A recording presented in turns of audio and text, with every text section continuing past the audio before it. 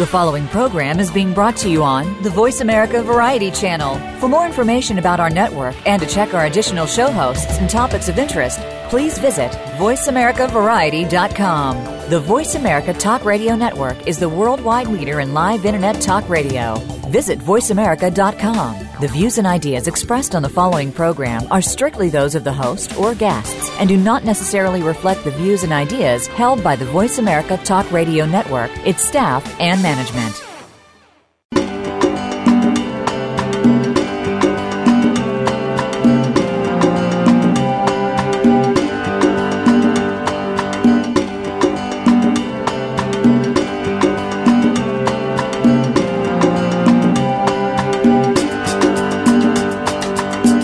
Save our wildlife, save the environment, save our world. It all starts with a little knowledge. Welcome to Our Wild World with Ellie Weiss. There is so much that's being done and can be done with help from specialists and marginalized community groups to you. We'll discuss the future of Africa, the wildlife, and the people, and show you how it affects the entire planet. Now, here is Ellie Weiss from the Wild Eyes Foundation. Good morning and welcome to Our Wild World. As our listeners should be very aware of by now, there is an insidious market that has long gone unnoticed and unchallenged in South Africa of the breeding and farming of lions, bred for trophy hunters and a multitude of spin-off industries that wouldn't exist without the breeder industry. Despite efforts by many to shut this industry down, the 17th Convention of CITES did an about-face. They did not list lions to Appendix 1, and further, they actually approved this business model of breeding lions for sale and with very few restrictions. Lions can be bred in captivity, can be hunted, and further, their body parts can be traded to fulfill the Asian medicinal markets. This ruling has either by design or by a monumental miscalculation, like ivory or rhino horn, created a further market and building a demand, legal or illegal. And until those markets are shut down, lion farms could well be springing up in much greater numbers or put pressure on already captive lions and further wild lions to meet the demand, operating on the prevailing South African Predator Breeders Association's principle that lions are just one more species of livestock and that their value lies only in their demise. To address this situation of too many lions with no place to go other than that on someone's wall or to be euthanized, my guest today is Andi Rive. Andi founded Love Lions Alive. Please check out her website at lovelionsalliveproject.com and find her on Facebook. So, Andi, first I'd like to welcome you. Thank you for speaking with me today. Hi, Ellie. Thank you for speaking to me. Well, our Wild Eyes team in South Africa, paid you a visit along with another one of our guests, Drew Abramson, and we did a little film on you with your lions to highlight and complement this episode of Our Wild World of what it is you're doing and what it is you face. So today, we're going to get into the nuts and bolts of what it is to run a captive lion sanctuary that is a rescue. So I guess my first question would be, how did you come to learn of the canned lion industry? I actually got involved with lions before I knew about the industry of canned hunting or body parts. I met lions at a farm in the Free State, quite by accident, purely because my friend's father had the farm and I went there to help my friend. And having arrived there and met the lions, I actually got to know the lions as individuals first. And then while I was there, hunters would start phoning and saying they were looking for this a dark-maned male or a female of this type for hunting. And I was so shocked, I had no idea. So I learned about it on the ground while I was working, trying to look after and save those lions that were on that farm. And the same thing with the body parts. I had no idea the market existed until people actually approached me asking for body parts or asking for cubs to come and stay at their resorts or hotels. I learned about it on the ground. This surprises me because it seems to be so well known we've been covering this Our Wild World, this subject for several years. But what I'm finding out, to my surprise, is people like you that on the ground in South Africa don't know that this exists. So I'm going to segue here a minute. I do want to hear about your mission. How is it possible that this is such a closed industry? How is it possible that South Africans, people like you, aren't aware of this?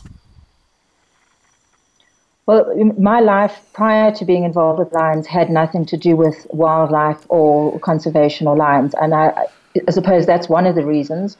But I also, even now that I'm here and I've been involved for the last 5 years, I'm still amazed all the time to find out that there's another lion farm around the corner. There are more and more lion farms around.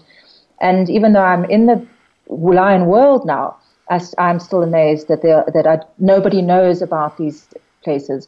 And when I speak to people, when I have the opportunity, I'm always amazed that they don't know. South Africans don't know that you shouldn't go to cub petting places, that lion parks are not sanctuaries.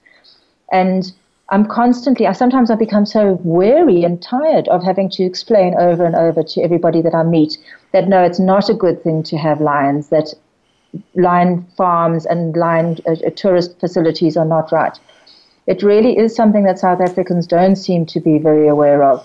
And the people who contact me and actually are supportive in any way are usually people from overseas and not South Africans. Well, that's good to know in a way, so that you are. So they contact you because they know of your sanctuary, or they're contacting you because they're trying to find a lion? The overseas people will contact me because of my sanctuary. Okay. But Go ahead. Yeah. No, in South Africa, I've had people phoning me before I set up my own lion sanctuary, when I was trying to rescue and save the lions at the farm that I'd originally gone to. I had people phoning, and they were phoning looking for lions. Sometimes people phone asking if we had any cubs that they borrow the cubs, and they take the cubs to their tourist venue, and then so that guests get to see cubs. And then when the cubs are a little bit bigger, they send the cubs back to the breeder, and they'll ask for more for younger cubs, so that they can always have a little pretty cubs around as a tourist attraction. And I had no idea that existed until people phoned me asking for cubs. Of course, my response was, you can't.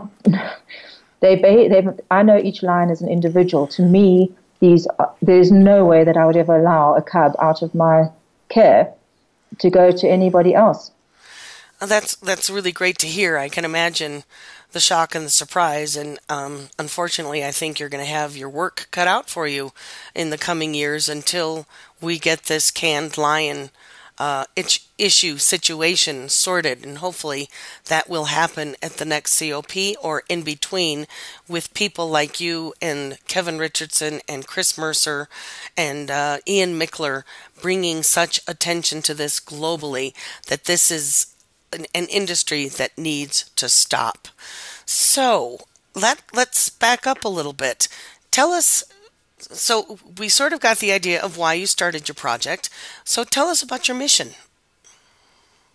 My mission is to give lions who have already been born in captivity the best chances of a good life. I'm about lifestyle for lions. So I want to create enclosures that are as close to nature as possible. There are, I don't ever want to see a lion walking up and down against a fence in a rectangle of short grass, and which is what we do see here in South Africa at the lion farms.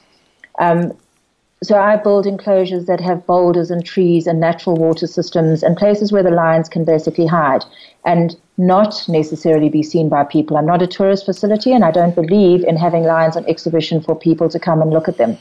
So I'm creating basically, it's an orphanage, it's a retirement home, it's a place of refuge for lions who have been bred in captivity somewhere else in South Africa or elsewhere in the world, that they can come to me and live out the rest of their lives in dignity and peace and with the best conditions that I can possibly provide for them. So there's two stories I'd like to get into here. One we covered with Drew, with a lion called Natasha, I think, that came from an underground breeding in France, then was shipped across the border into Spain and lived a life in a circus. She was then rescued or removed from the circus and came to South Africa. And as far as I'm aware, she now lives her life as a wild, as closely as a free lion. And by that, I mean able to make her own choices. And she's now at your sanctuary. How is she doing? She's doing very well. When she first arrived, didn't have much hope for her standing up and owning herself and being a confident lion, because she was so dejected. She was small. She had no bone structure, it seemed. She was like this puddle of a lion. And within the first few days, she started standing up and stretching out and holding her shoulders up and her head up. And watching her adapt, how quickly she adapted. And another thing is, I thought she would be so scared of humans because she's been badly treated before. But she comes towards me and she talks and she looks at me and she asks me for reassurance. And a big worry for me was that she would be alone. And I really wanted her to be with another lion. And I had a plan that she would live with another female rescue of mine called Mela, who's the same age. But that didn't work out. And now she lives with two young males who were given to me by two hunters, Sasha and Moya. And Sasha and Moya and Natasha love each other, they rub each other, they live together, and it's the most heartwarming thing. Every single day I feel joy and happiness when I see those lions climbing up the boulders and giving each other the physical attention and love. Because lions are social animals, they're gregarious, demonstrative, loving animals. And I worry when I get a lion into sanctuary that this lion doesn't know any other lions, and that is one of the big things for me, is how to get them to bond with another lion and live out their lives naturally, but also with the companionship of other lions. And then being with other lions, to not spend their time looking for human interaction, but to live in their enclosure. I'd like my enclosures to be bigger, but financially I do what I can. And so that they would be living with their lion compatriots, doing what lions do. Well, that's wonderful. And in the film clip that we have that our listeners can go see on Facebook, and I'm sure on Andi's Love Lions Alive project, and also on the Wild Eyes Facebook page and Our Wild World. It's a wonderful video to see these three lions that she's just spoken of living together. So from other colleagues that I've worked with in the rehabilitating, reintroducing, and hopefully rewilding lions, it is quite the deal to create a pride, to create a social group of lions.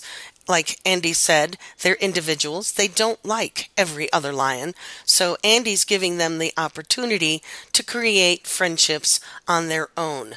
So tell us a little more. You alluded to it. These two other lions were from a hunting farm. Tell us that story.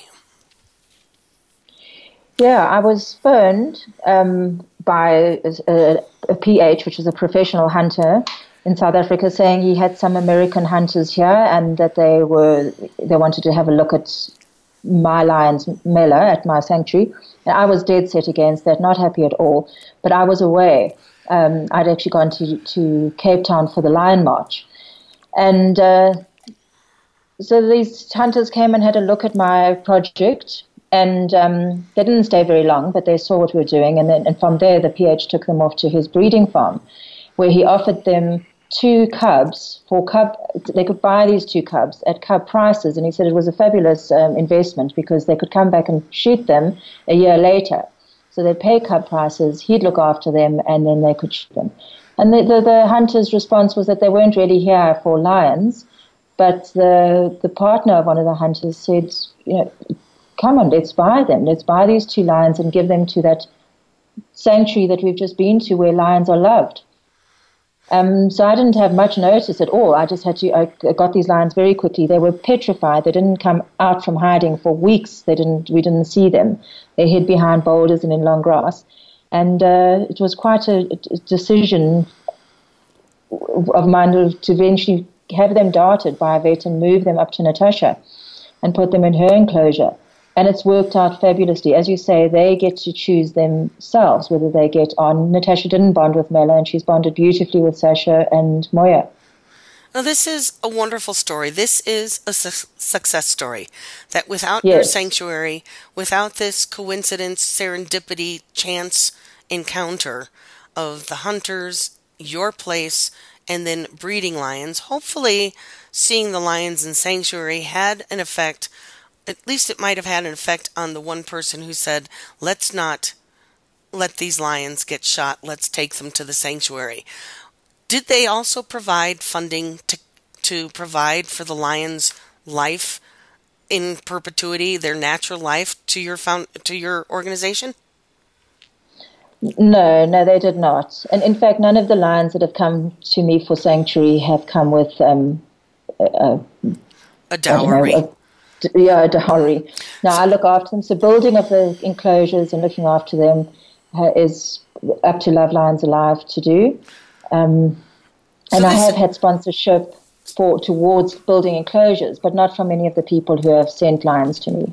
So this is part of the issue that we're going to be facing as over the next few years as we want to shut down breeding farms for trophy hunting and for the lion bone trade. And if they go into sanctuary, the sanctuary needs money. People are willing to buy the cubs to give them to you. They're willing to pay a lot of money at a cub price even to come back a year later and shoot them. That alone boggles me that you've just bought a cub knowing that you're going to come back and shoot it someday. So I presume some of that cost of buying them, even at a deal, goes to keeping those lions alive for the PH or the breeder so that 2 lions are taken care of to grow. Okay, I've got those taken care of, move on to the next. So that's kind of a frightening scenario, but the harder part is raising money. So once again, folks, listen to what Andi is saying. Check out her Facebook page. Please visit her website, Love Lions Alive, and donate, because sanctuary does cost money. And to give lions a life as close to natural in captivity for the rest of their lives requires food, veterinary care, space, and someone to look after them. So donate, and that you can do that through lovelionsaliveproject.com. So please visit that. And meanwhile, we have to step away for a break, but we've got a lot more to talk about in terms of what Andi is doing and the lions in her care. So stick with us and we'll be right back.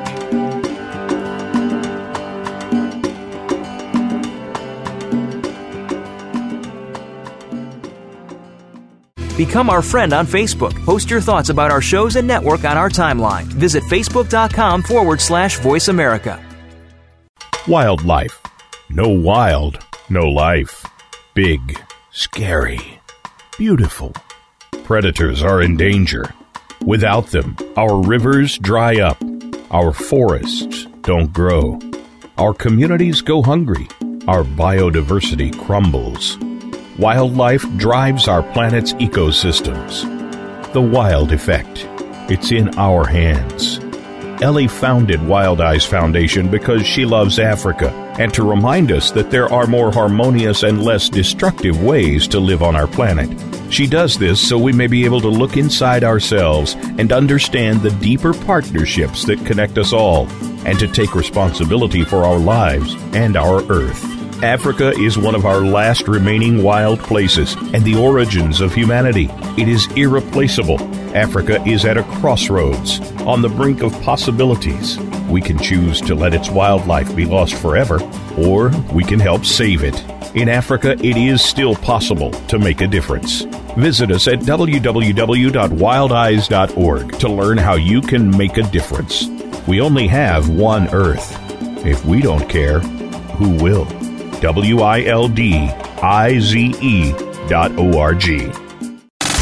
Have you friended us on Facebook yet? Why not? Just go to facebook.com/Voice America or search for the keywords Voice America. Once you are part of our Facebook network, you'll receive daily messages about what's happening with our shows, this week's featured guests, and new happenings at the Voice America Talk Radio Network. And you can add your voice to the always active discussions on our timeline. Just go to facebook.com/Voice America or search for Voice America.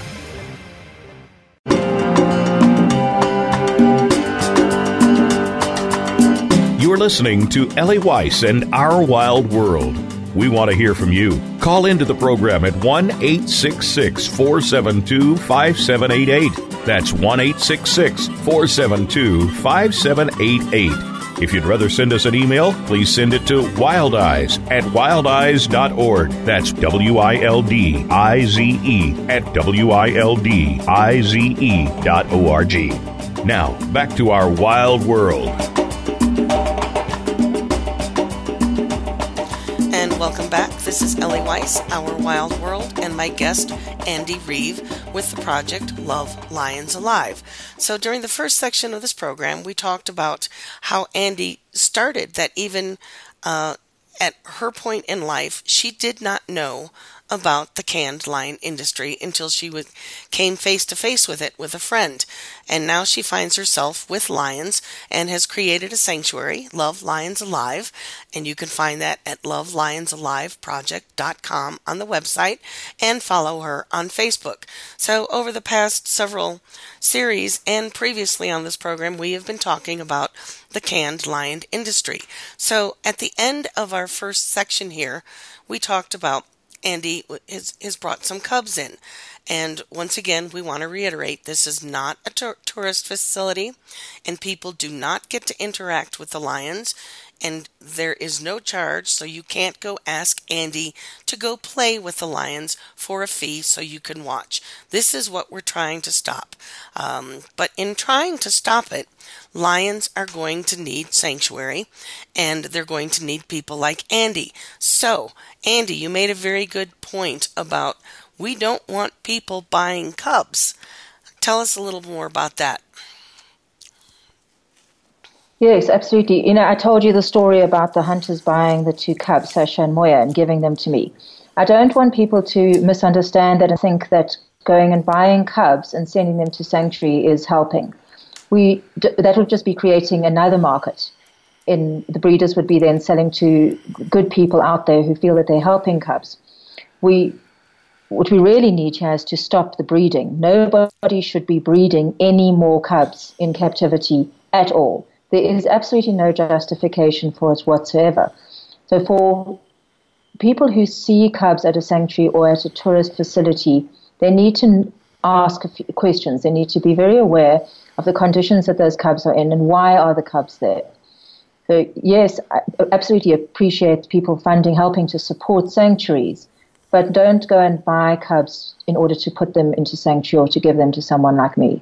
So the message would be for the visitors to these cub petting places or lion walking places to ask questions. And we've been pounding this point home on this series and through our videos that this market is a purely man-made industry to create, as Chris Mercer said and as Andi has said, an alternative livestock. It's a false economy because you cannot breed lions forever.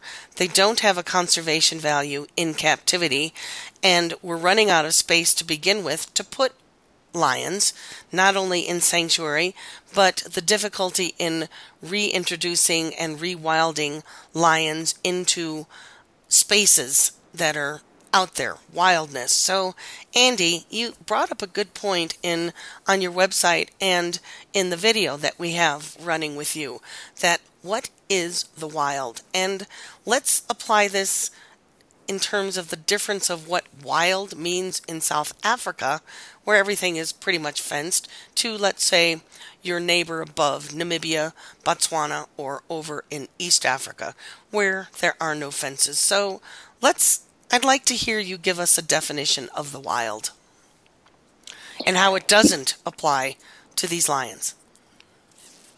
Yeah, from my perspective, where I sit in South Africa with lions, the wild is how big is their enclosure? How big is the area that's been fenced off for those lions to live inside? So, yes, in our neighboring countries there are wild areas, but not in South Africa. And the lions that I have anything to do with are all bred in captivity. And when we talk about reintroducing them to the wild, or my dream would be to have enough land that I could create an area that the lions that are living in captivity can live a life as if they were wild, which means that they've got enough space to wander around and to do what lions do, to form a pride, and if the space is big enough, they can hunt as well. Now, this is something that people will argue with me about, but I believe that if captive lions have a big enough space and they have prey within that area, they will hunt, as long as there are no other lions.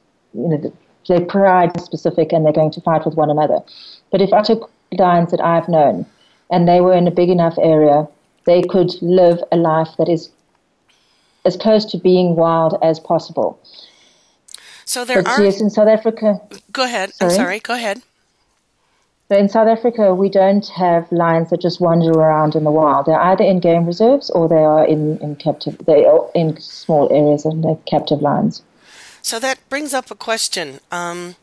So we will find relatively wild, and I'm going to say unmanaged, they're not in human contact. They weren't raised by people. They're naturally occurring lion prides on reserves, but that still implies management. And let's say these lions can hunt because the reserve they're on is large enough. So they will breed unless they've undergone contraception. So that's a question I'd like to find out. But eventually, if they breed, they're going to overbreed their carrying capacity of the land. So then what happens to these, let's just call them excess lions? Yeah, it's a huge conundrum for people in the conservation world to work out, is what to do. There are, we're always talking about the numbers of lions diminishing and there's so few lions left in the wild. But actually there are too many lions behind fences, whether it's a large area or small area. There are so many lions being bred and breeding on their own as prides in game reserves. I think that naturally in a proper ecosystem, they will take care of themselves, and that younger males will come up, they'll rise in the ranks and they'll start challenging older males. The same with females. There will be a natural selection and the way the lions would live if they were left to themselves in a large enough area. But as soon as one puts a fence around that area, then yes, human management is required. And then also, in the game reserves, those lions are habituated to humans just in the fact that safari vehicles come up. Safari vehicles drive right up next to those lions. And it's not the same as the tourist industry and the captive bred in small places, but the lions still they have humans wandering around next to them, cars driving up. It's not ideal. We're creating a situation, and it's happening very much in South Africa where it's not happening elsewhere in sub-Saharan Africa or lion ranges. Maybe a little bit in, let's say, Zimbabwe, Namibia, but on the whole, once you get out of South Africa, this whole breeding thing stops, and it really is about the wild. So once again, it comes back to your definition of what the wild is. Free-ranging, living their own natural lives, acting as they would, unhabituated lions. And that is the overall goal, I'd say, as our legacy for this time and place on Earth. Would we rather have wild spaces with wild life, not managed copies of what was wild? It's not a Disneyland. So listeners, I hope you're understanding the conundrum that Andi and I just brought up, that if this captive breeding situation continues, and even if there are enough people like Andi to bring in these lions, there still is no wild place for them to go. So it is a conundrum, it is a catch-22, but nonetheless it has to stop. So Andi, what does it cost to keep your lions in good health? And let's back up a second. I'd seen in your website a whole point, and you made a big point. It's a section, cub ethics. Tell us what you mean by that. I mean that people need to look at, when they see a lion cub, you need to see that cub from an educated perspective, and you should be looking at the cub and why is it there? Why does it exist? And how is that cub being treated? And that then, obviously extends to older lions as well. But I've got a big thing about this, and how are animals looked after. If you take in an animal, you need to be able to give it the right food and the correct nutrition, and the medical needs need to be taken care of. So my thing, when I talk about cub ethics, a place that has cubs should only have those cubs. Well, they shouldn't have bred them. Nobody should be breeding lions. I say this again, nobody should breed another lion in captivity. But then you look at somewhere like Love Lions Alive Sanctuary, and I have some cubs there. Why are the cubs there? Then you look at the ethics behind it. Those cubs have come into me. They've been given to me because the cub is dying, or the cub's been owned by someone who can't look after that cub, and the cub is ill. I have one called Carl. He's 5 months old, and he'd been beaten. He had a swollen head and face, and he cried blood from his tear ducts for 3 weeks. And I thought that he was a brain-damaged lion when I first got him. So what I'm saying is, people need to see, if they see a cub at a place, ask questions. Why is that cub there, and how is that cub being looked after? It should never be a group of cubs behind a fence and people are saying, oh, they're rescues, or their mother didn't look after them. And that even applies. I'm sorry, I was just going to step in here. That even applies to the older age group lions. So in these lion parks, people should be asking questions. Why are there so many lions of the same age all grouped together? Why are there just females? Why are there just young males? And then, you go for this safari experience in a car into an enclosed lion enclosure where, let's say it's a natural looking pride. There's a male, there's a female, there's some youngsters, and there's some cubs. And South Africa has been in the news a lot in terms of some of these lion parks where the tourists have been harmed and or killed. It seems, and I think this is pertinent to what we're talking about, in that these lions are habituated to people. So even in these false, unnatural situations, the lions equate the cars and the people to their previous history. The cubs interacted with people, and people gave them food. So it's not much of a leap for a curious, bored lion to say, oh, let's go play with this car. Oh, I could open it. And oh, there's people inside. Might be a toy. So it's a setup for disaster no matter which way you look at it in terms of the lion breeding, cub petting, lion walking, lion park, safari camp. It's all a false sense of, I can't even call it reality. So the naivete of people going to these places and participating and spending money on this, you're creating a situation that has no end and no good outcome. So, what is a lion's natural lifespan in captivity? The textbook, we can say that a lion could live up to 20 years. It depends how that lion has been fed and what conditions the lion lived in. In captivity, they tend, I'm about to say in captivity, they tend to live longer, but they actually don't, because their owners sell them off for hunting and for body parts when they reach sort of 5-6 years of age. But in captivity, in a zoo situation or in a sanctuary, lions can live up to sort of 20 years if they're well fed. But nutrition plays a huge part in this, and lions really struggle if they haven't been fed correctly. And what they need is meat. They need good, raw, real, live meat, and they need to hunt. It's part of what a cat is. Anybody who has even their domestic cat will see they're called obligate carnivores. They must eat meat. So another point about these breeding farms is what the lions are being fed. They're not being fed a good diet. They're being fed just enough so they can grow up to a point where they can be shipped back to a lion breeder or a professional hunting safari place to be shot, or as Chris Mercer calls it, bred for the bullet. So on this line, people look for Blood Lions, the film, listen to our previous episodes, and understand this is something, not only don't visit it, but actively support the campaigns to stop and ban canned hunting. So once again, donate. Go to Andi's project, LoveLionsAliveProject.com, and donate, because this is how we're going to take care of these lions in the meantime until this industry is stopped. So what does it cost you to feed these lions, and what do you feed them? I feed them a variety of carcasses. One of the big things is that they need to get the full carcass and not just meat. So lions in the wild would be eating intestines, brain, cartilage, bone. They have to eat the entire carcass. And that is one of the big mistakes that people, breeders make, is that they want to divide the animal up, and so that the lions don't get the full carcass. I'm very fortunate here in the area that I'm in.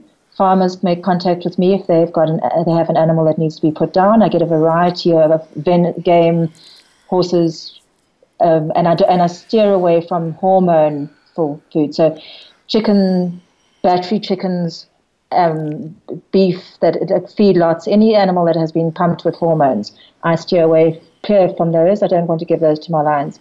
And, as far as cost goes, I can't give you an exact figure because I don't have that in my mind, but what it costs me is building the enclosures is around about 120,000 Rand enclosure. That is 1.5 hectares size enclosure. I'd love to have bigger enclosures, but that's what I've managed to do so far. And then per carcass that I fetch, which we do about 2 or 3 a day, it comes to around about 400 Rand per carcass to fetch. I don't have to pay for the carcass from the farmers, but that's what it costs me in fuel and time and actually go fetch it. I'm at the moment in time. This time I don't have vehicles. I borrow them from my partner. I don't have a cold room. I borrow that from a neighbor. So, I'm still building up the sanctuary. I've been building the sanctuary for a year, and there are a lot of things that I'm still getting to. So this is a great point to just take a short break, because some questions came to my mind that I would really like to pick up after the break. So stick with us. We're not done. And with my guest, Andi Rive, Love Lions Alive Project. Look her up online and please donate. But stick with us. We'll be right back.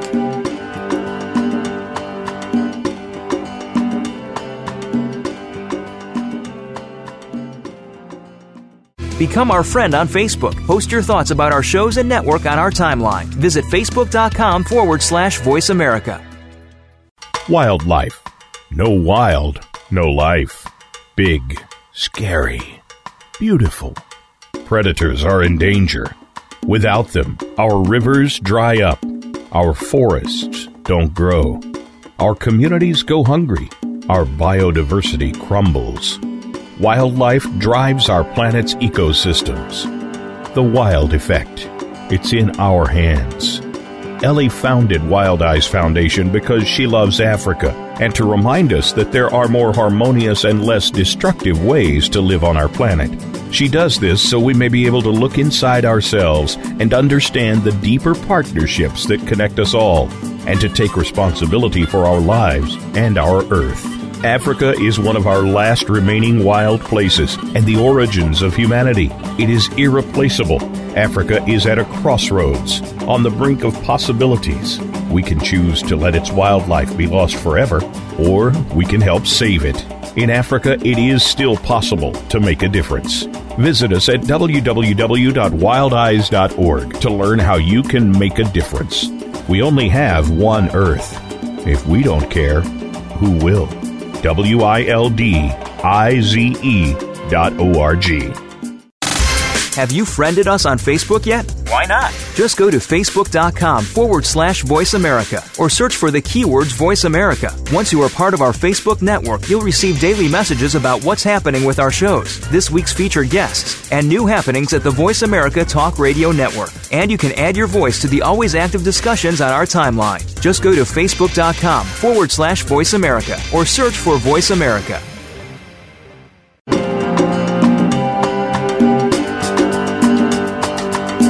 You're listening to Ellie Weiss and Our Wild World.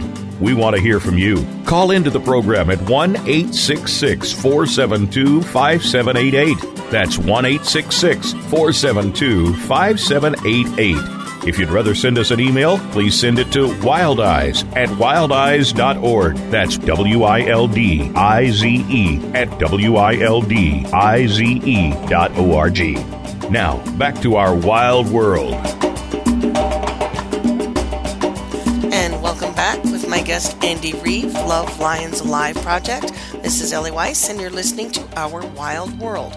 So, if you've been staying tuned for a while and following our Facebook page, Wild Eyes Foundation, and Our Wild World Talk Radio, you'll see a film with Andi at her sanctuary and with Carl, the lion she spoke of that was severely abused wherever it came from, as being such a young little life as he was, and that he's doing much better now. So be sure to watch the video and follow along with this conversation. So Andi, we ended the previous section with providing lions with the proper diet. So in South Africa, we've already got a setup where it's enclosed. People are hunting. People pay to go trophy hunting on large reserves. Wildlife has to be managed and or culled, a euphemism for killed, so that the land does not get overused and has the carrying capacity of the wildlife that it can hold. So, do any of these hunters and breeders donate or their clients' kills to you? The client wants the trophy, the horns, the skin. Sometimes they'll eat the meat, or the meat will feed the staff. Do they ever give you the bits or a carcass? Not really. Most of the carcasses will go to the meat market. That's, the venison is used, and that's something that I actually do approve of. Is the eating of venison more than beef, because of the animals roaming the land. Cows are more detrimental to the ecosystem than buck are.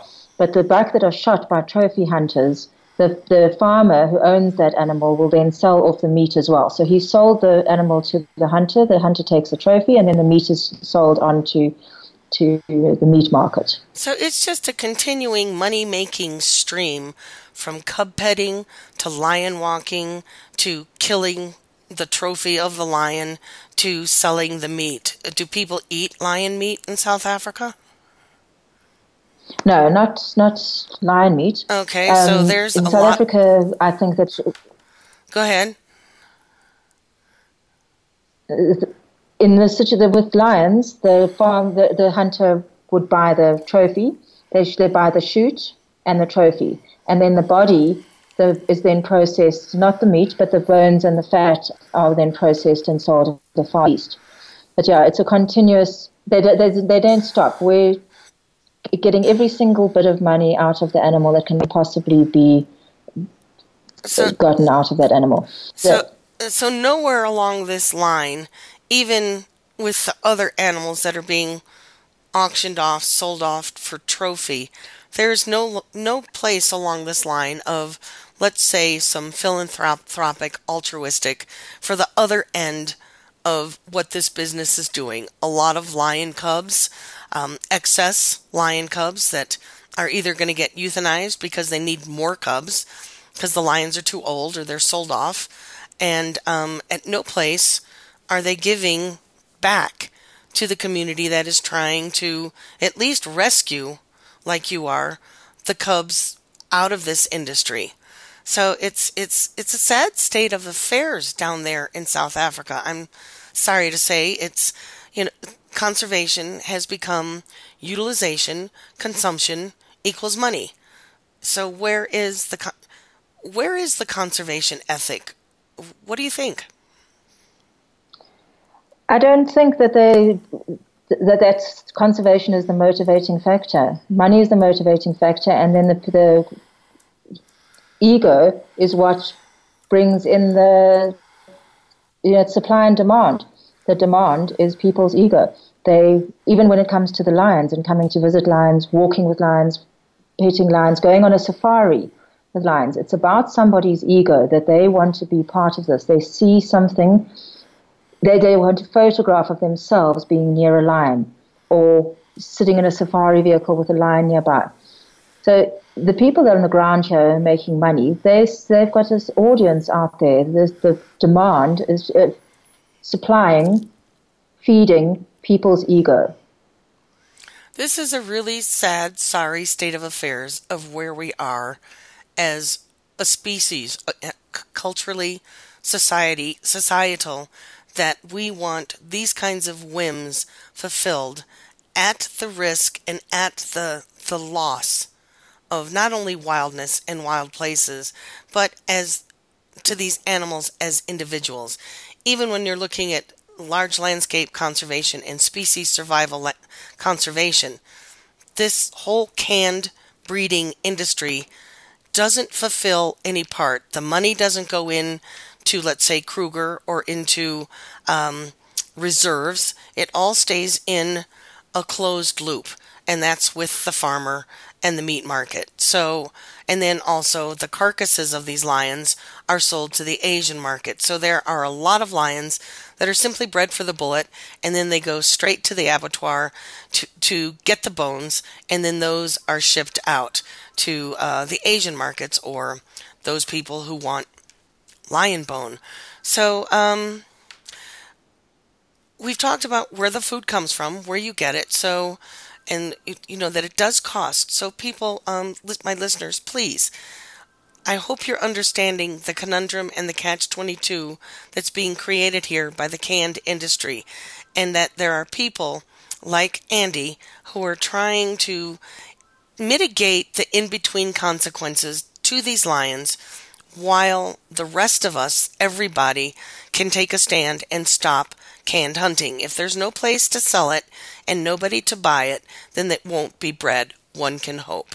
So there's a great film called Blood Lions that will introduce you to the abuses and the cruelty of this system, because the breeders, and this goes down to the case of little Carl, are not interested in the lion's welfare.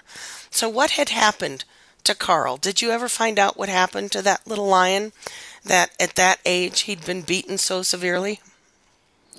No, I never found out the facts, but when I was phoned and asked if I would take him, somebody had taken on a cub thinking it would be great to have as a pet, and which really is so wrong. And so this lady had taken him in as a pet, and then because he scratched and bit. Well, that's what they do. That is what it is. They have claws, they have teeth. I mean, even if you have a kitten, that's what they do. It's just not as painful. It's exactly what they do. And a small cub doesn't have the ability to retract his claws. You can't, as they get older, they will try their hardest not to scratch a person. But when they're little, they scratch, and they need the little paws they would be doing that onto the mother to stimulate milk. And so, yes, this lady couldn't cope with Carl because he bit and he scratched. And somebody who spoke to her suggested, why don't you get hold of Andi Rive? She can take this cub.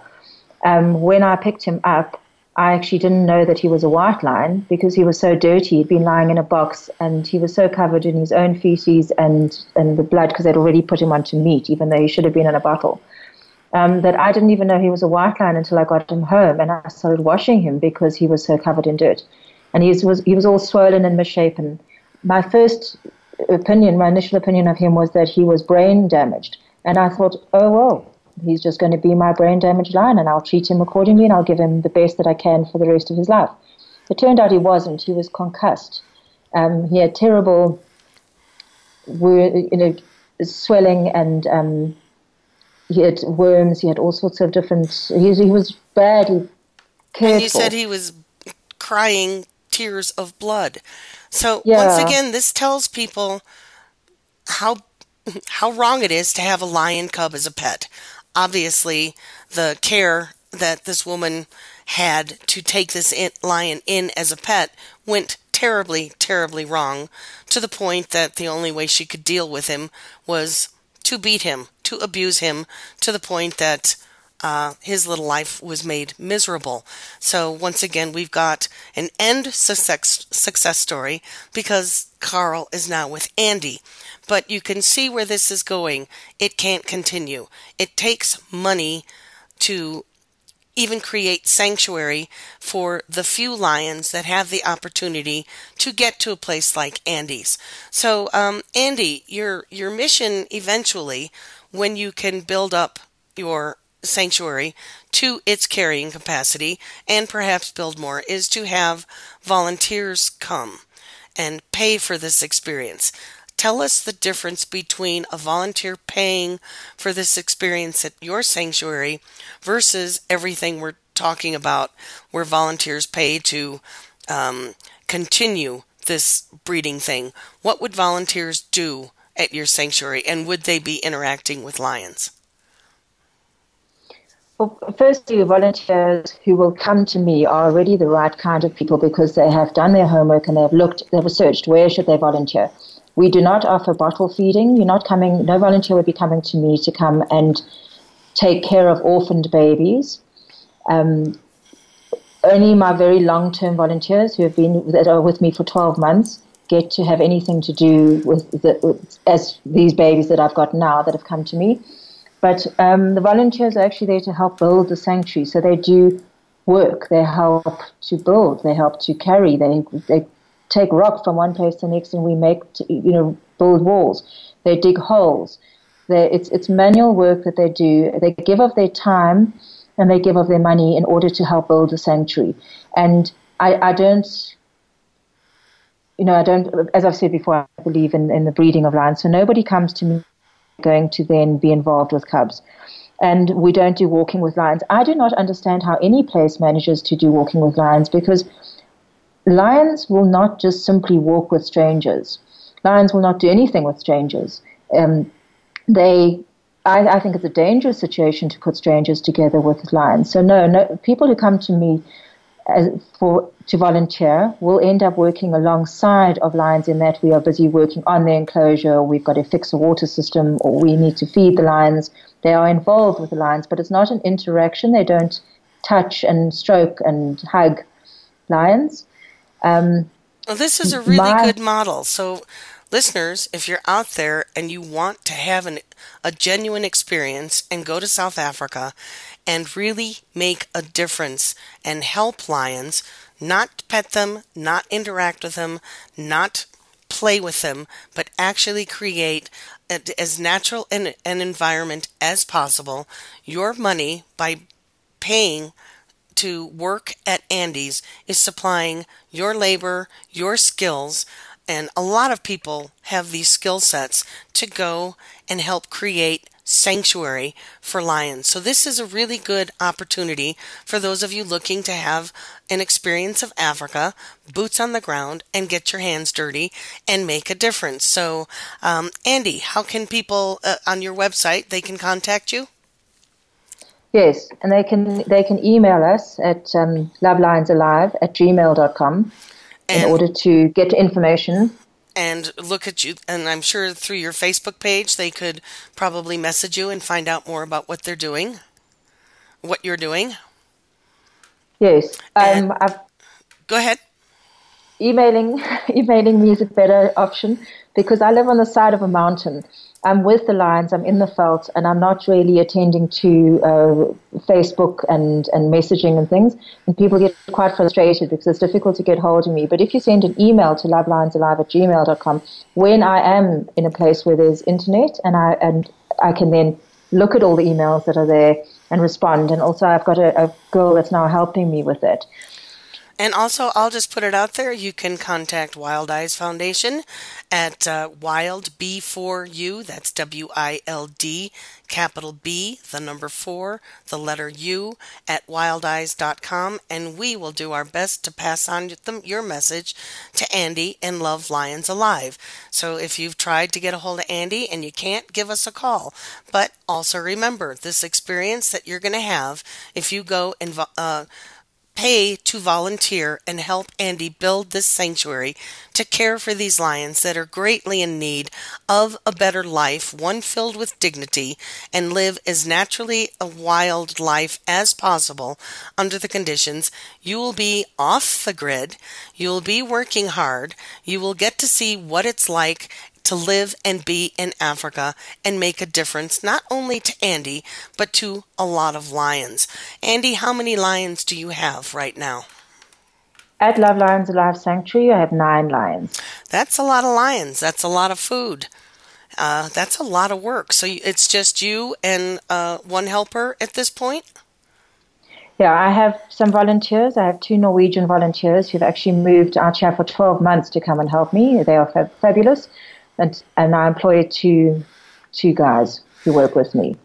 This is a fabulous outcome, folks. If you want an incredible experience and want to do something different with your life and make an impact on the life of 9 lions that will be incredibly appreciative, although they may not show it like your cat or your dog does, you will have made a difference for the future of these lions while we get this whole lion breeding, industrialized, alternative livestock utilization concept under some wraps and hopefully eventually get it stopped.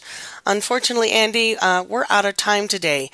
Do you have a last little bit that you'd like our listeners to be aware of? Just this, that what we need to be doing as humans on this planet is dedicating land, getting land, and land is then given to animals. And in my situation, lions. But finding the land, buying land, and giving that land to lions so that they can live in safety. That's a really good point. Is there land available around your sanctuary to be purchased, rented, or to be able to expand your project? I rent the land that I'm on because I didn't have enough money to buy it, although it was on offer for me, and there is more land around. But my sanctuary and other places, the big thing is that we commit land to the animals, and that land is then the whole ecosystem, from every single little insect and stone, grass, flower that is on there. We need to be committing land to animals and back to nature. And I think that's the starting point. It's an excellent starting point, and it's an excellent point. So if our listeners are out there and you've got some ideas of investing into Africa and wanting to do something, create some sort of an enterprise, well, here is the perfect opportunity.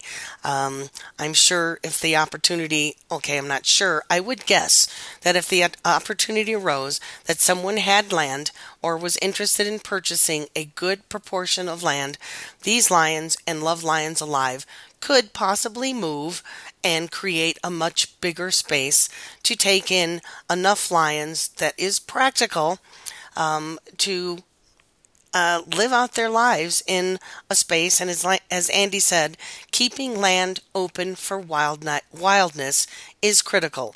Even if it's going to be fenced, as it is in South Africa, the larger the space of land, the better the wildlife will be, and the more natural the experience will be for the wildlife and for the visitors who come to participate and help. So unfortunately, we are out of time. Andi, thank you so much. We've learned a lot from you today. Thank you, Eddie. And visitors, please visit our Facebook page, Wild Eyes Foundation, and you'll see the clip with Andi. And she has a lot to tell us in that clip. There's another clip with Drew Abramson at Andi's Sanctuary, Love Lions Alive. Visit lovelionsalivproject.com, her Facebook page, Our Wild World Facebook page, and Wild Eyes Facebook page. And above all, please help. So thank you. That's it for today. I'm Ellie Weiss, my guest Andi Rive, and this is Our Wild World. Thank you again for joining us this week. Be sure to tune in next Monday at 11 a.m. Eastern Time, 8 a.m. Pacific Time for another edition of Our Wild World with your host, Ellie Weiss, on the Voice America Variety Channel. Think about living with wildlife during the coming week and what you can do right now. Thanks again for listening to the preceding program, brought to you on the Voice America Variety Channel. For more information about our network and to check out additional show hosts and topics of interest, please visit voiceamericavariety.com. The Voice America Talk Radio Network is the worldwide leader in live Internet talk radio. Visit voiceamerica.com. The views and ideas expressed on the preceding program are strictly those of the host or guests and do not necessarily reflect the views and ideas held by the Voice America Talk Radio Network, its staff, and management.